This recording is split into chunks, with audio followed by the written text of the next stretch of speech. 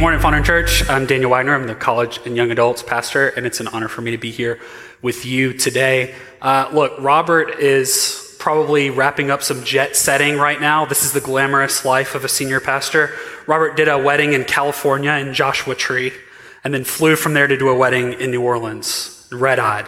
And here I am preaching. So he's enjoying being stuck in New Orleans. Apparently he tried to get a rental car last night, and there weren't any rental cars. So when the cat is away, the mice will play, and that's what's happening today. Thanks for being here. We're in this series, like you saw in this hype video. Thank you, Daniel Hicks, for making me feel cool when I walk up here. We're in the life of Joseph, and Joseph, obviously a character in Genesis. The last part of Genesis is Joseph's portion, and it's actually the longest that Genesis spends on any one character. A lot to learn from this life of Joseph. And Genesis is an origin story. If you wonder why so much time is spent on him, it's because the next book in the Bible picks right up with the Hebrews being in Egypt in slavery. And this kind of says, hey, this is how you got here and what comes next. And just like us, like this video said, he's in the midst of a lot of personal crisis. I really ascribe to the thought that people are either on their way out of a tragedy, they're in the middle of a tragedy, or they're on the way to a tragedy. It's just the nature of human life. It's the nature of sin and the world, and it's the nature of our personal brokenness and the brokenness of the people around us. That there's always something going on. And we can learn today from this chapter 39 in Genesis. So if you're a paper Bible person, that's you. We took them out of the pews in front of you if you're accustomed to that. This is your first time back because, we don't want you to get the Rona. We are looking in Genesis 39 today. This is a story some of you are familiar with if you've been around church for a little while, or if you've started read through the Bible in a year plan and gotten to the end of Genesis. This is Joseph in Potiphar's house, and I'm acutely aware of the fact that we have kids in the room. So here's what I'm going to try to do. I'm going to try to be like a PG-13 movie that awkwardly gets put on television, and they take the profanity and the explicit parts out of it. So I want to be crystal clear for everyone over the age of 12 today. I'll be using a modest amount of church-appropriate innuendo, and I hope that you stick with me. If you need any clarification later, you could ask your parents first, and then after that, feel free to ask me, daniel.wagner@fondrenchurch.com. But here's what we're looking at today. We're looking at this concept of integrity. And I want to give you two definitions, then I want to qualify what we'll talk about for the next, not good at math, 27 minutes. Integrity, here are two definitions. I think this is Oxford Dictionary. Whenever I talk about something, I want to define it so we know where we're headed together. Two really good working definitions here. I think one's better than the other, and I'll spend the balance of our time trying to show you why. The quality of being honest and having strong moral principles, moral uprightness, integrity. And the second, the one I prefer, the state of being whole and undivided. The state of being whole and undivided. Now, here's the thing about people. We are messed up. We're fallen, we're broken, we're sinful, whatever you would choose to use to describe the fact that sometimes you just don't do what you want to do. Sometimes you have great intention and you don't follow through on that. I'm telling you, I am the chief of all sinners in that area. I'm going to make some of you really happy today, fulfill your white girl dreams. On the Enneagram, I'm a 3. Which means my besetting sin, the thing that I go to, is deceit. Ever since I was a little kid, I would just stuff things away, try to avoid pain and conflict. That's always been me, and that's something that God has had to refine out of me. So the irony of me standing up here telling you guys to live a life of integrity is not lost on me. I'm not perfect, but I'll tell you, I am trying hard to be committed to that second thing in the way of Jesus, to be whole and undivided. For what I say to be what I do, and what I think to be what I do, and what I feel to be what I do. All submitted under the lordship of Jesus. And it's tough because you think, man, a life of integrity, where I do what I want to do all the time, where I do what God wants me to do all the time, where my best intentions are actually my best actions, where I'm perfect, essentially. That's a lot of work. But I'm here to tell you that I'm not giving you a talk on perfection. A lot of us know Galatians 2:20. I've been crucified with Christ. It's no longer I who live, but it's Christ who lives in me. And the life I now live in the flesh, I'll live for the Son of God who loved me and gave his life for me. And we stop there, but 2:21 is so powerful. It essentially says that if righteousness could be kept, if righteousness could be earned by keeping the law, then Christ died for nothing. So I'm telling you, in the middle of this talk, this is about grace. This is an acknowledgement that most of us in the room have already messed up in ways that we wish we could take back. But the beauty of who God is that he works those things to make us better. A pastor that I love says that God takes our mess and he makes it our message. So if that's you today, and I know that that's me today, let's look at what we can learn in this life of Joseph in regards to making our mess our message and being less messy moving forward as we seek to be holy like Jesus is holy. But perfectionism can feel like this weight. I have to be perfect. I have to do perfect. Everything I do has to be on 100 all the time. I just want to dispel that with a quote from Brené Brown. Some of you guys are familiar with her work. She's kind of become, the de facto millennial pop psychologist. And she wrote this book, The Gifts of Imperfection, which I looked up this week. Apparently has a 10th anniversary edition coming out. That's not a plug for that. I don't get any royalties from this, but this is what she says about perfectionism. Perfectionism is not the same thing as striving to be your best. Let me read that again. Perfectionism is not the same thing as striving to be your best. Perfectionism is the belief that if we live perfect, look perfect, and act perfect, we can minimize or avoid the pain of blame, judgment, and shame. It's a shield. It's a 20-ton shield that we lug around thinking that it will protect us when in fact, it's the thing that's really preventing us from flight. And you felt that just like me, this crushing blow to be perfect, especially as you follow Jesus. God, I'm going to fail you. I'm going to be sinful. I'm going to mess up. So why should I even try? And I want to spend the balance of our time looking at Genesis 39, looking at Joseph and seeing 3 ways that he walked in integrity that we can learn from. The first is integrity in his position. The second, which you don't have to put up, thank you, Gina, is integrity in his order. And then the third, in his boundaries. And the third is integrity in his faith. So we're looking at integrity in his position, in his boundaries, and in his faith. Now that I've told you what I'm going to tell you, I'm going to tell you something. So if you're in Genesis, let's turn there together, put it on the screen in Genesis 39, we're reading 1-6. Now Joseph had been brought down to Egypt, and Potiphar, an officer of Pharaoh, the captain of the guard, an Egyptian who had bought him from the Ishmaelites, who had brought him down there. Let's keep that up for a second. Sorry, Gina, I'm dancing with you up here. Let's talk about this. Joseph is in Egypt, like we looked at last week. If you're unfamiliar with the story, you weren't here last week. He was sold into slavery by his brothers because essentially he was proud, didn't know when to keep his mouth shut, and his brothers were sick of him, a position that I can thoroughly identify with. He was sold to this guy Potiphar, who's a main player in this chapter, who is the captain of the guard. Now, captain of the guard kind of sounds like head of security for Pharaoh, which would be an important position nonetheless. But this captain of the guard, it's also used in 2 Kings when it describes the Babylonian military officer who destroyed Jerusalem. So this is a powerful position. This is more like head of the army. So not only is Joseph sold into slavery, but he's sold into this guy who's kind of the who's who of Egypt at this time. Very powerful, very influential. So let's go to the next section. Thank you. The Lord was with Joseph, and when he became a successful man, and he was in the house of his Egyptian master, his master saw that the Lord was with him, and that the Lord caused all that he did to succeed in his hands. So Joseph found favor in his sight and attended him. And he made him overseer of his house and put him in charge of all that he had. From the time that he made him overseer in his house and over all that he had, the Lord blessed the Egyptian's house for Joseph's sake. The blessing of the Lord was on all that he had in house and field, so he left all that he had in Joseph's charge. And because of him, he had no concern about anything but the food that he ate. Now, that was written in Hebrew. It's translated into English. There are a lot of he's going on there. Apparently the Hebrews were not great with personal pronouns. But Joseph goes and works for this guy in slavery, Potiphar. And it says that he attended him, which sounds like he was maybe his secretary or like his maid in his house.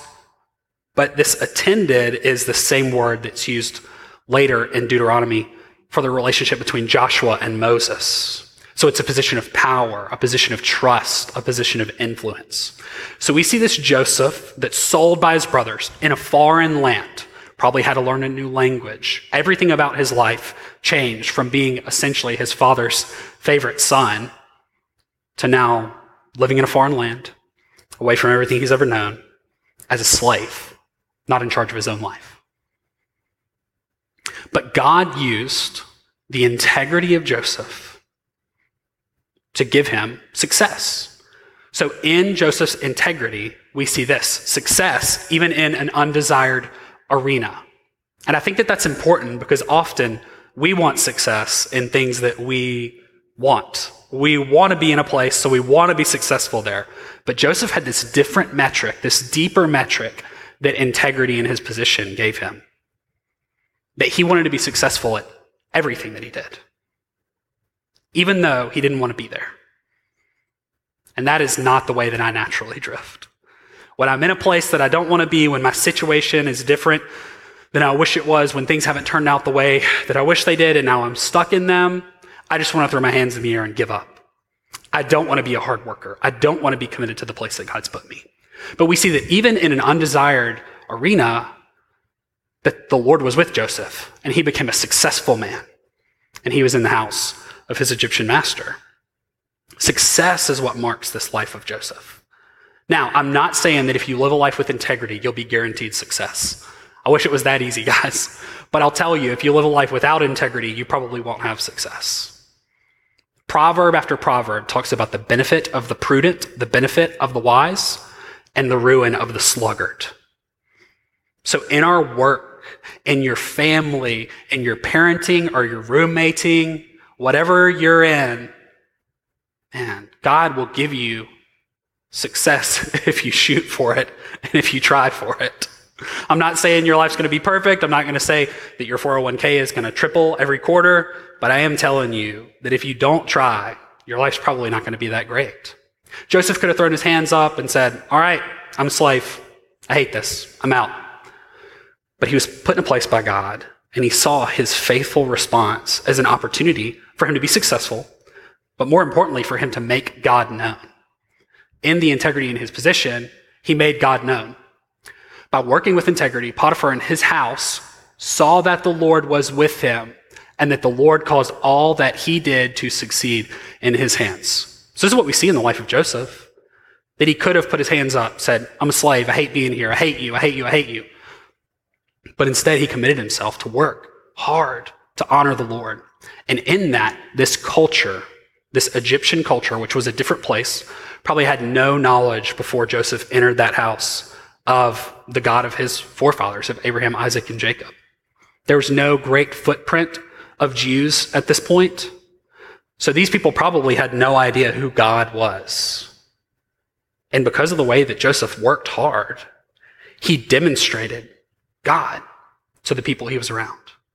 Desperately lost people, people who didn't know him, to the point where they saw that this guy cared so much, that he was such a hard worker, that he was so committed to the things that he was involved in, that he made his life about walking in integrity and trying to succeed and make the people that he worked for successful. Then it made a difference.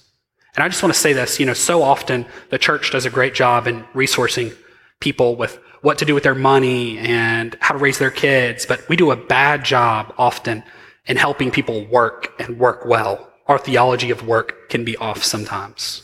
But God created work before the fall. People were created to work. We were created to give ourselves to other things, to creative enterprises, to investing in people. God created work. And there's a quote that's attributed to Martin Luther that I love, and someone asked him, how do I be a Christian worker? And he said, you can be a Christian worker, not by putting tiny little crosses on the underside of buns or the underside of shoes if you're a baker or a shoemaker, but by making the best product you can at a fair price. And that's the beauty of what God's given us. He's given us all things that are attainable, all things that are easy for us to access. He's placed you where he's placed you. He's put you in the family he's put you in. He's put you in the neighborhood he's put you in. He's put you in the job that he's put you in. And when you live your life in a way where you show that you care, where you live with a wholeness, where you're committed to the things that you're committed to, where what you say is what you do, you set yourself apart, open up yourself for the opportunity for success. And at the very least, you show that you're different and you proclaim Jesus to a lost world. Because we know this, Jesus didn't come to make bad people good, he came to make dead people alive. The second is that he had integrity in his boundaries. Integrity in his boundaries. And this is where we'll live for a little bit longer. This is about a physically intimate boundary that Joseph had, but let's all use our imagination together to think about other boundaries that you may not uphold in your life. Maybe there's some loose room at work where you can make some money disappear. Maybe there's an opportunity for you to cozy up with a neighbor. Maybe you've connected with an old fling on Facebook. Maybe you have too much freedom on your phone. Whatever it is, you probably have an opportunity to choose the opposite of integrity. But we see this in a physical relationship with Joseph, and because that's what the passage says, that's where we're going to live here. I want to honor the text, but I also want to make sure that we're aware that there are other ways to fall, that there's not just one area of integrity. So, pick it up in verse 6. Joseph was handsome in form and appearance. Don't you love the Bible? That's essentially, Moses writing down, this guy was cute. And after a time, his master's wife cast her eyes on Joseph and said, "Lie with me." Now, again, Hebrew translated into English. This is much stronger than lie with me. Lie with me feels very Days of Our Lives, As the World Turns, which the story feels like, but lie with me is like, you, me, let's do this thing now. It was much more forceful in Hebrew. So she said, "Lie with me." And he refused and said to his master's wife, "Behold, because of me, my master has no concern about anything in the house, and he has put everything that he has in my charge. He's not greater in this house than I am, nor has he kept back anything from me except you, because you are his wife. How then can I do this wickedness and sin against God?" And she spoke to Joseph day after day. He would not listen to her, to lie beside her, or to be with her. But one day, when he went into the house to do his work, and none of the men in the house were there, she caught him by his garment, saying, "Lie with me." But he left his garment in her hand and fled and got out of the house. So we see Joseph with a lot of power, a lot of influence. He's essentially the chief operating officer of the enterprise of the head of the Egyptian army. This dude's got a lot of ability, a lot of talent, a lot of gifting. And I don't even have to put things on the screen. I don't even have to tell you guys stories about the way that people don't move in integrity when they have power. People of power think that because they have power, they can assert their power over others. Whether it's a TV executive with a secret button under his desk, or a nonprofit leader who's been tucking money away on the side. You just open up the newspaper. If you're a newspaper person, turn on the TV, open Twitter, and you'll see some level of moral failure from someone who thought, no one's watching, so I can do whatever I want. But we see in Joseph a great encouragement, one who is so committed to walking in integrity in his boundaries that he ran out the house. He could not get out of there fast enough. I mean, this dude probably, depending on what cloak means, there's a chance that he ran out of there without any clothes on because he wanted to get out of there as fast as he could, because he wanted to walk in integrity. He was intentional about keeping his faith and his faithfulness to the Lord. Now, misplaced desire is a great definition for lust. Let's put this on the screen. I came across this week. Lust is a desire that's out of place. And that's what we see here in Potiphar's wife. She wanted Joseph. She wanted to be with him. She felt like she could be with him because he was cute and because there was opportunity.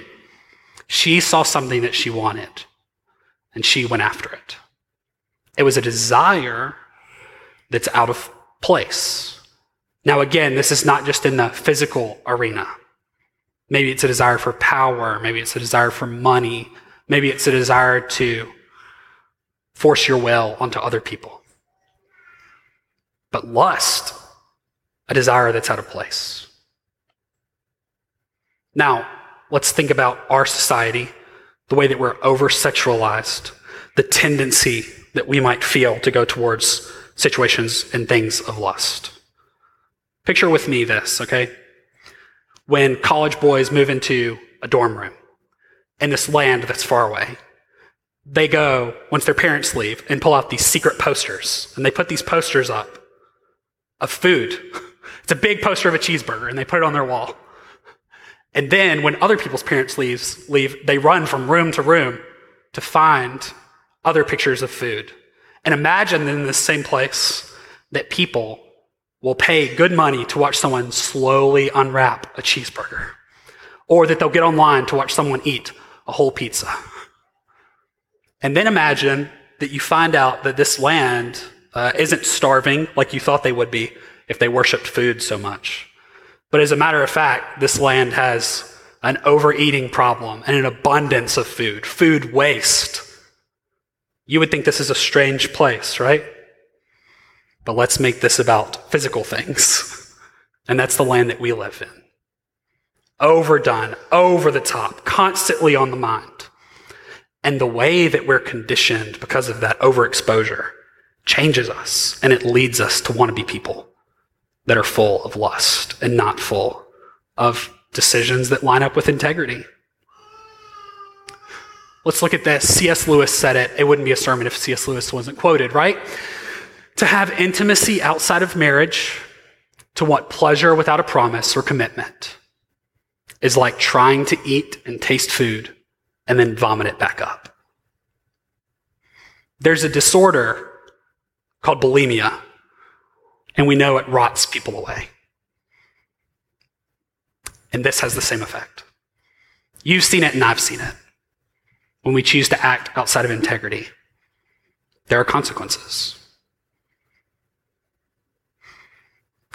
Intimacy outside of marriage says this: I want your body, but I don't want you. Let's take that down. Again, grace, people, grace. But some of you might be sitting there thinking, it's suddenly gotten hot in here. And some of you might be thinking about reconnecting with an old flame or spending some extra time with that person at work, and you need someone to tell you don't do it, and I'm standing here telling you don't do it.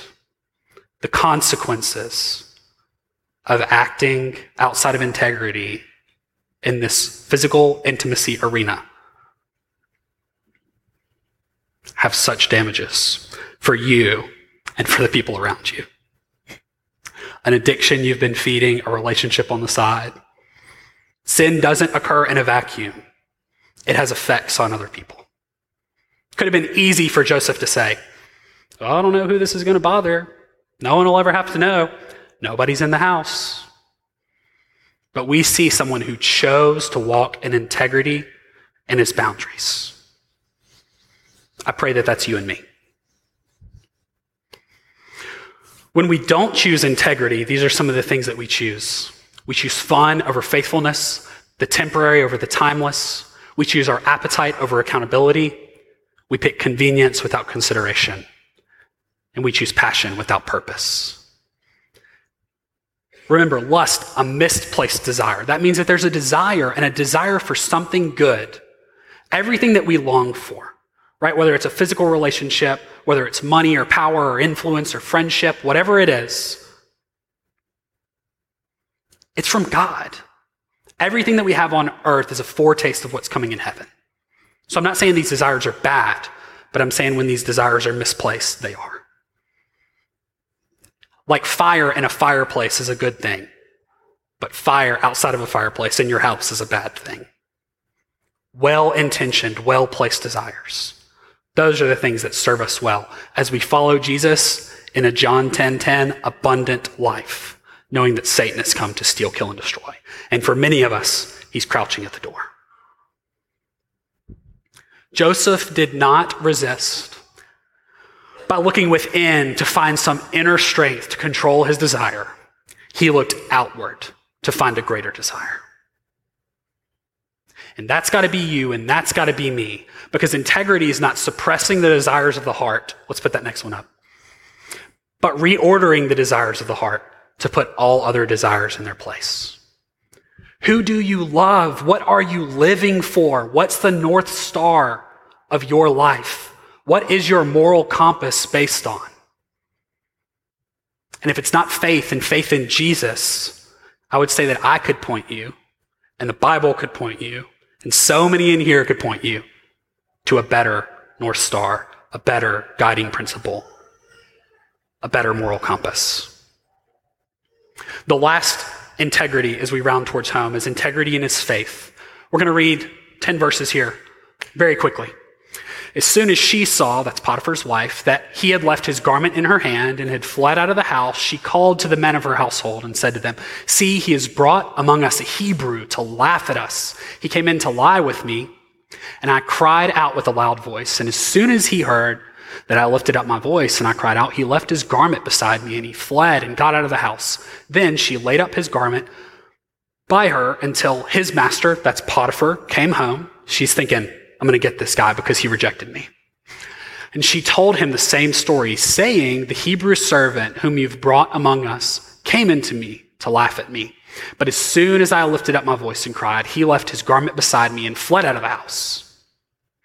As soon as his master heard the words that his wife spoke to him, "This is the way your servant treated me," his anger was kindled. And Joseph's master took him and put him into the prison, the place where the king's prisoners were confined. And there he was in prison. But the Lord was with Joseph and showed him steadfast love and gave him favor in the sight of the keeper of the prison. And the keeper of the prison put Joseph in charge of all the prisoners who were in the prison. Whatever was done there, he was the one who did it. The keeper of the prison paid no attention to anything that was in Joseph's charge because the Lord was with him. And whatever he did, the Lord made it succeed.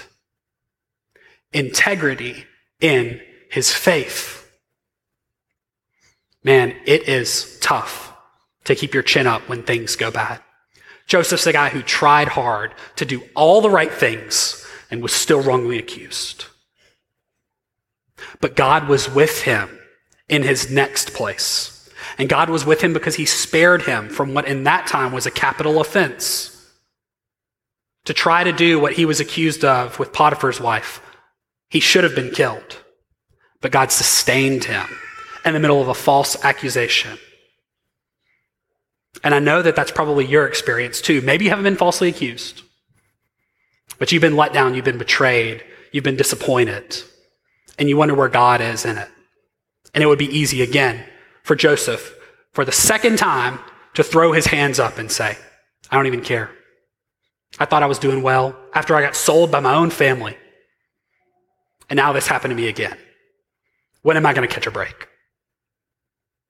But instead, we see Joseph thrive, that he had integrity in his new position, that God changed the geography for him, but he was the same man, the same man.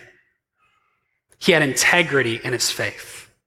Now, how did he do that? How do we do that whenever things go wrong? How can we trust that what was said of Joseph could be said of us? That in the first part of this chapter and the last part of this chapter, it said the Lord was with him and the Lord was with him. How can we be sustained in the middle of great trial and in the middle of our great suffering and in the middle of our inconveniences and our letdowns? I want to point you to a book that I've not read. You'll know why in a second. Called The Complete Book of Running.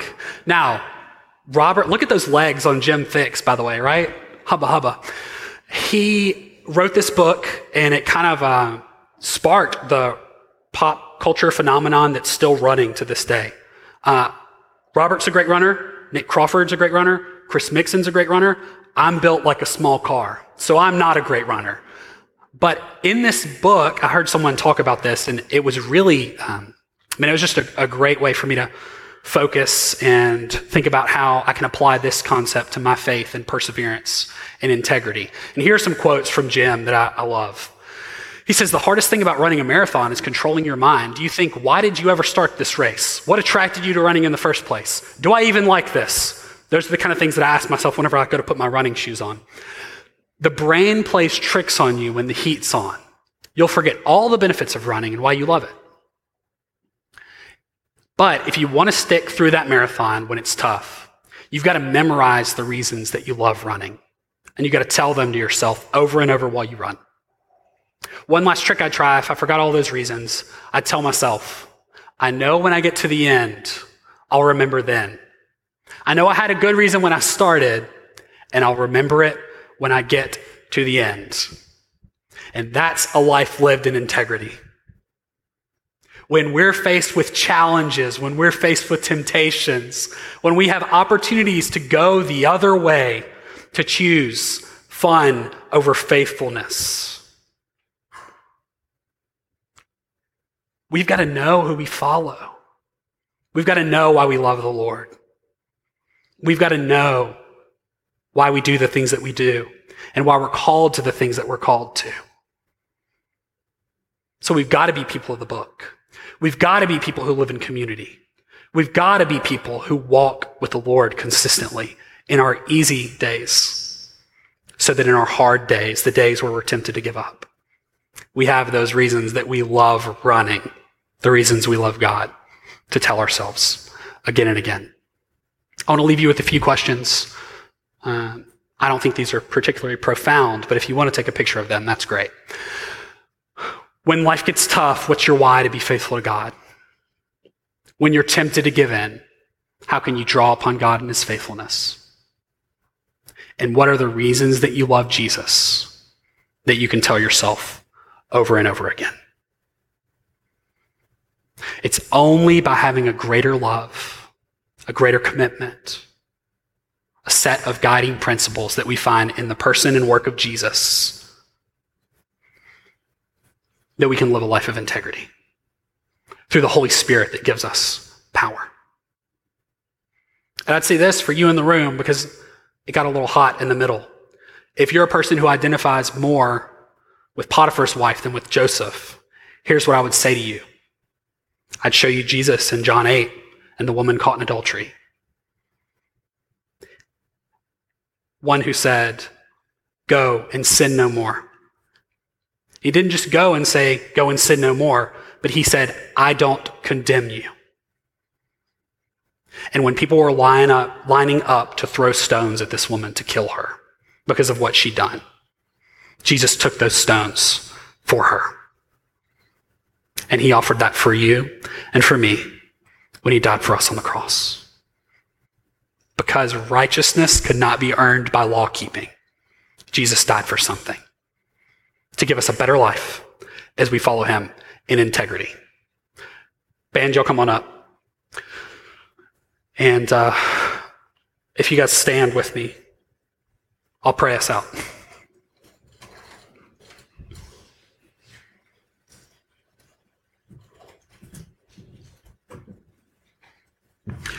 Lord, I'm grateful for every man and woman and child in this room. And Lord, for the places that you've put us. God, you've assigned each one to a family and a workplace. Lord, a neighborhood. Lord, some kind of extracurricular activity. You've put us places. You've given us position. Lord, you've given us boundaries. And Lord, for so many of us, you've given us a faith. Lord, would we walk in integrity in those things, knowing that perfectionism is a crushing weight, but that you died to take perfectionism away. Lord, instead, we follow you in integrity. Lord, you don't want our perfection, but you want our best. Would we not be tempted to throw our hands up in the air, to say, oh, well, who cares? But would we see you, Lord, in your great work, and would we see obedience to you, not as a thing that we have to do, but as a thing that we get to do? Because you love us and you created us out of an abundance of your love. You've called us sons and daughters. And because of that, you call us to better things. Lord, would we choose the better thing? Would we be the same people in public that we are in secret? And Lord, would you convict hearts of sin? Would you call us away from things that can hurt us and hurt others? And Lord, would we find freedom in following you, as you've given us a light burden and an easy yoke. Help us follow you, Jesus. We ask these things in your great name.